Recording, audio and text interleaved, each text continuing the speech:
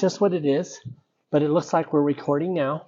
So, all right, let's start with, please share your name, who you are, and what you do. My name is Krishna Raj Raja. I'm the founder and CEO of SupportLogic. SupportLogic. So you've been around. We just met in the cafeteria there over lunch. How lucky for me to bump into you. What? Tell me about your history. You said you've been around for about 7 years, a pioneer in the AI space, in customer care, analyzing sentiment. But that's kind of what I overheard. Can you just break it down for me? Yeah, let me give you a little bit of a backstory about myself. So my career started in early 2000s, and I was actually an operating system engineer. And a small startup at the time called VMware, they hired me as their first support engineer in India. And because of my operating system knowledge, they hired me as the first support engineer. When I joined, the support team was 4 people. I was the 5th person. The entire company was 80 people.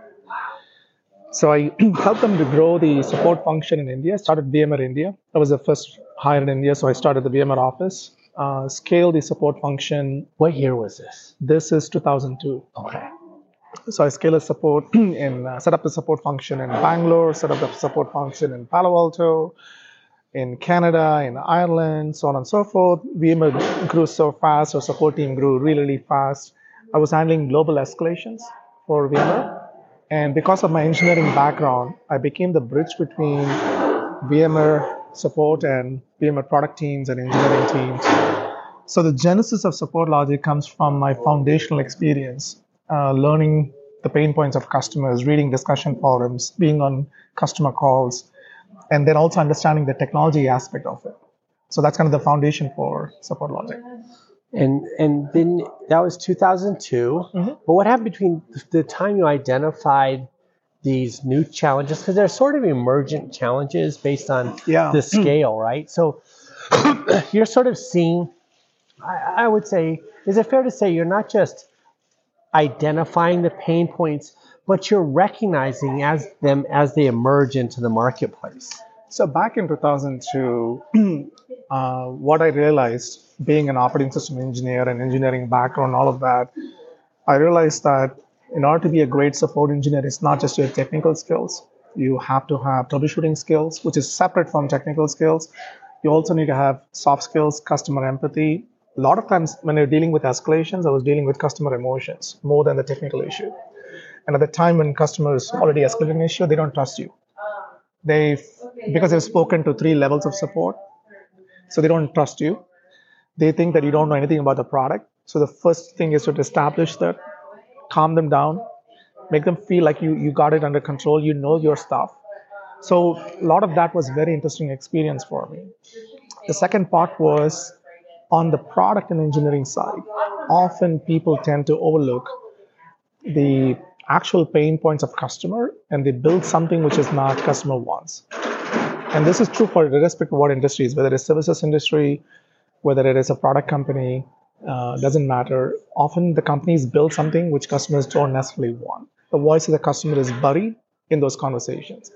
So those were the foundational genesis for me. So I spent 10 years in VMware, went back to engineering. Then I quit VMware when they were a 12,000, 13,000 member company, joined a startup. And that startup, I was there for 3 years as a founding engineer, which is founded by some VMware early employees. Then I realized my passion was in support. And I always say that once you do support, you're a lifer. So I I wanted to go back to support industry, so I started my own company. So that's bold. I mean, loving the job and loving the work is one thing, but taking the dive in to build a company.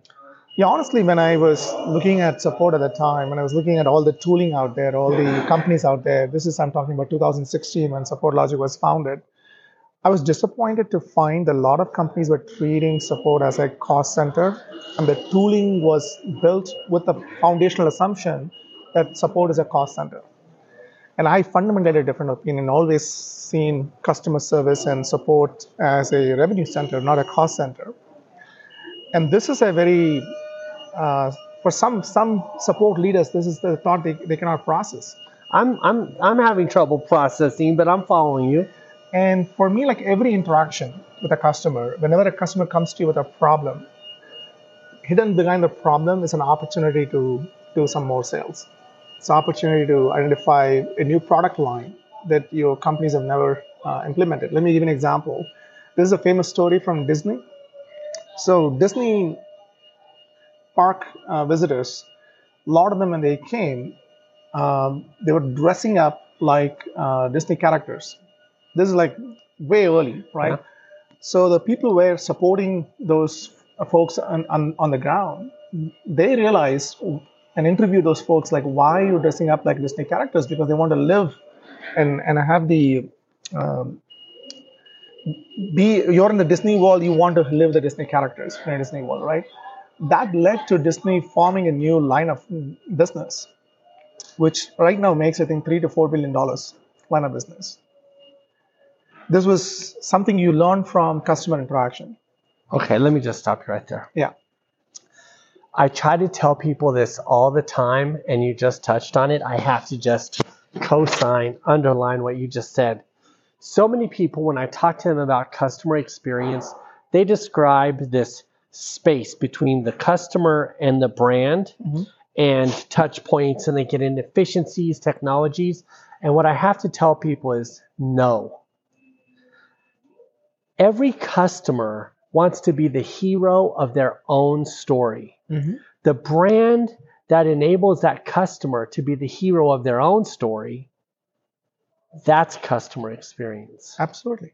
I think this example completely embodies that. Yeah. Literally, like they are the hero. Yeah, that's why I was like, right. I got to jump in there. Yeah, I think the big miss in the industry, in the support industry, is that the CEOs have always treated the support as a cost center and put it in an operational mindset, right? We have to do it. Support is complementary. We have to do it, and therefore let's get it done and as lean as possible, as low expense as possible. And then you're missing the big picture of revenue opportunities. Every interaction with your customer, if you impart a great experience, they become your brand ambassador. They become your marketing channel, right? Your customer acquisition cost drops. Word of mouth spreads. I mean, these are all a lot of strategic benefits for CEOs. And I think only now, I would say in the last 5 years or so, this realization has come to place.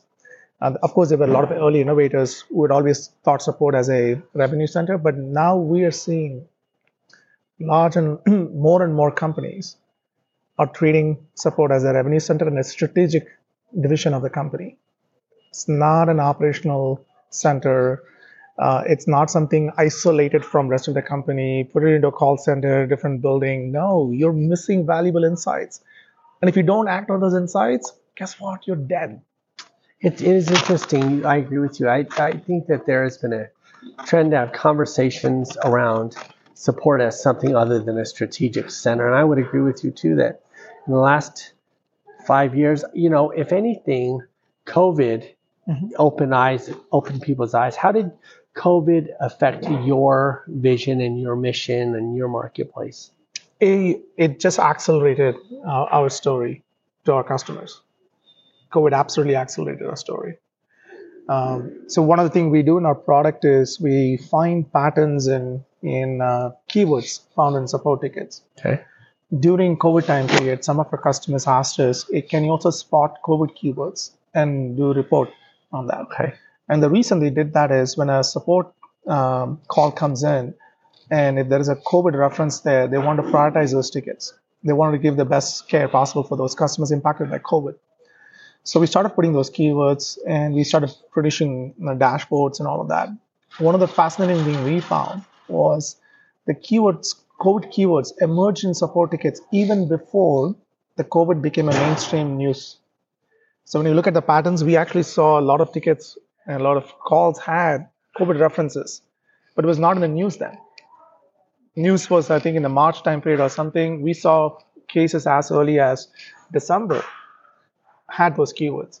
So this shows the power of finding emerging trends. You can spot emerging trends in those issues.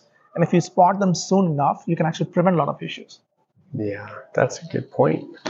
So tell me about your business. So you did a different startup as an engineer, and then you took the leap of faith to create SupportLogic. Yeah. And what year did you take? So the company was founded in 2016. 2016. Yeah. And what is that? What does it look like to start up a company? You know, you have software. You have to spend a little time in stealth mode developing it, or did you start with a big client and sort of customize? How were you birthed? So we were in a stealth mode for quite some time. Okay. In fact, first 3 years of the company, we didn't even have a website. Well, we had a website, but if you go there, you won't find anything. Okay. I was a big believer that I told my first set of employees, when we won't have a company logo until we have a customer and a paying customer. We didn't print business cards. We didn't have a logo. We didn't have a proper website. The focus was all on about customers. So the first few customers we landed in 2018, first 2 years was bootstrap. And we were brainstorming all kind of ideas. Lots of good ideas we never implemented because we didn't find a market for it. And we landed on certain ideas which we never thought we'll build. This is another fascinating part of this journey because I come from the support background. I know the problem space fairly well. But even then, you get very surprised when you talk to customers. So yeah, that's kind of the journey for us. And your first few customers was our first company customer we closed was a public company. So, and what I think, I love that you haven't gotten into the weeds on it, but I just am curious for my audience. You know, there's so many companies who are talk about solutions. Yeah. And I think everybody wants to point to revenue opportunities, improve customer lives, apply technology to do this in a better way at scale. But you really do at least one thing better than everyone else. And what is that? Escalation prediction.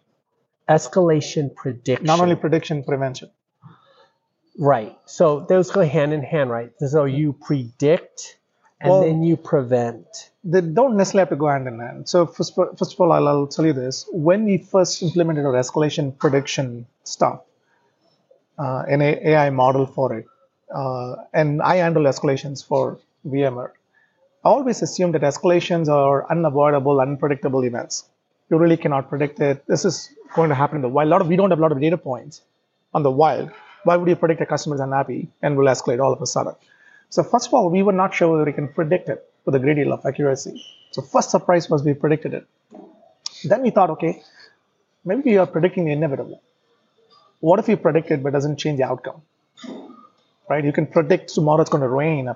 Yeah, it's going to rain. You can't prevent the rain. Right? I mean, you can take an umbrella. That's the best you can do. So we thought the same. Like, what if you just predict but we can't prevent it? Then we actually built workflows based on our prediction. We enabled swarming. We enabled lots of workflows built into the product. And then, surprisingly, we saw a significant reduction in escalations. Then we thought, okay, this one customer, it's a fluke. Maybe it's not repeatable. Guess what? Every customer will reduce escalations. And every customer, the escalation reduction range usually is in the range of 30 to 60%. 30% of escalations go away, up to 60%. Because you predict? Because we predict and we do early warning and we allow people to swarm. We build workflows into our product. And then it prevents an escalation. I see. It's sort of like... So it turns out what was the issue was, a lot of the escalations were avoidable escalations. A lot of the escalations were lack of prioritization from support engineers.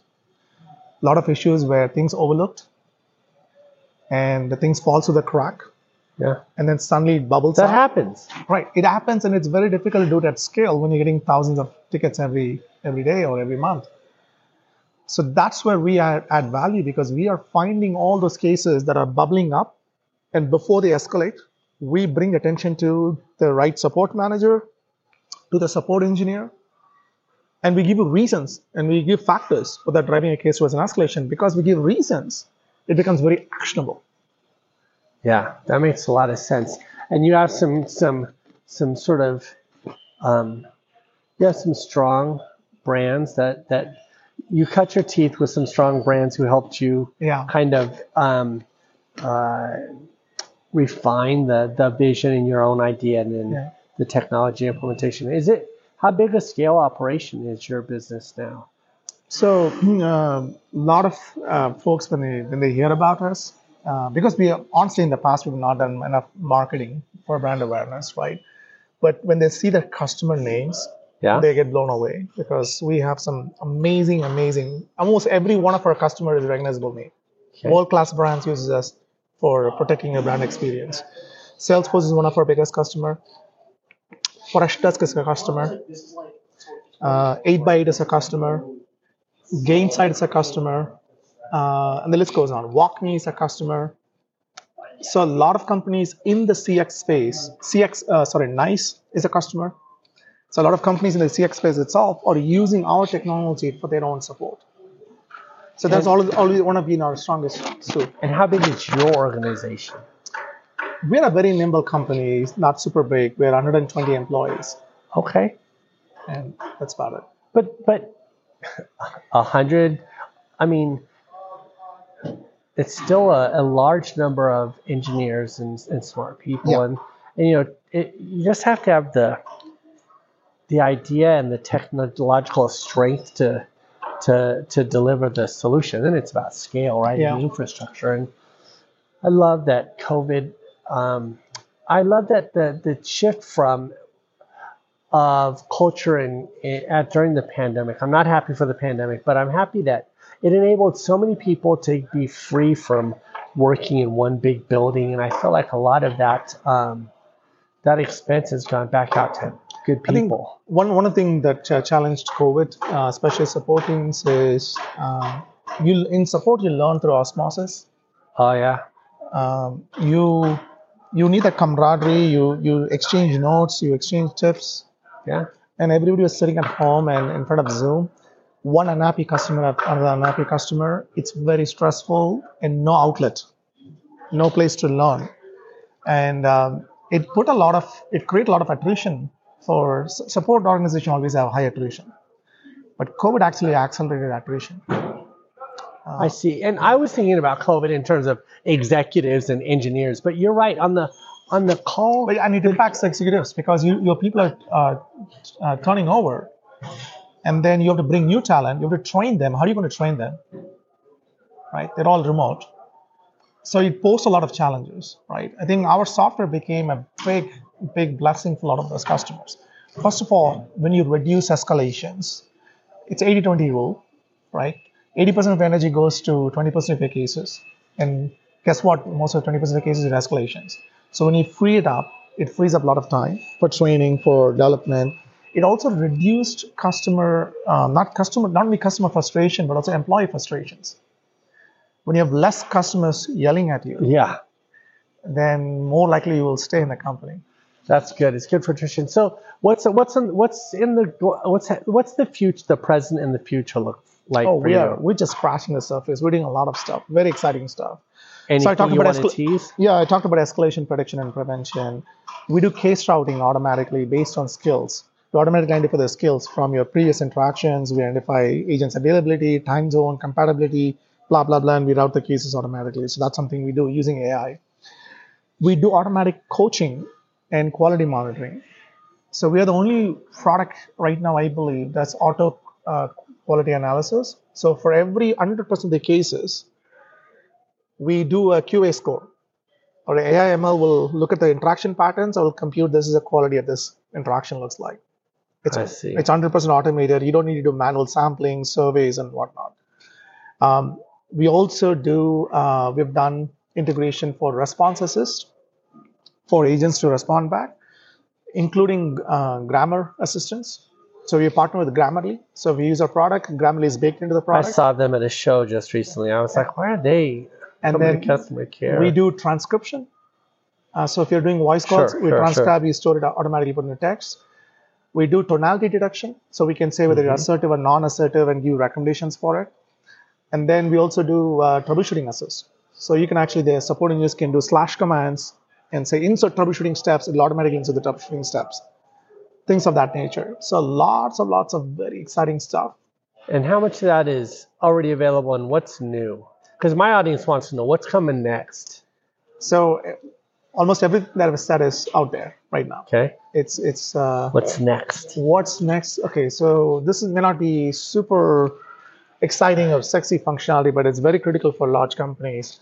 We have the ability to connect into multiple ticketing systems and provide a unified dashboard. Okay. And this is big challenge for large companies. It's a big challenge for a lot of people. So you could have 15 different ticketing systems. Yep. And a lot of them do. And your support engineers can work on those ticketing systems. We'll federate the data. We give a unified dashboard. Gotcha. That's one thing we're rolling out second half of this year.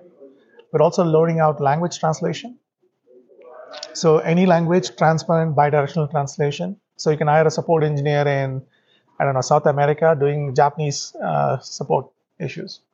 Gotcha. And as a CEO, what are you looking at as the big technology trends coming up in this next year? Of course, AI. What besides AI, what are you paying attention to?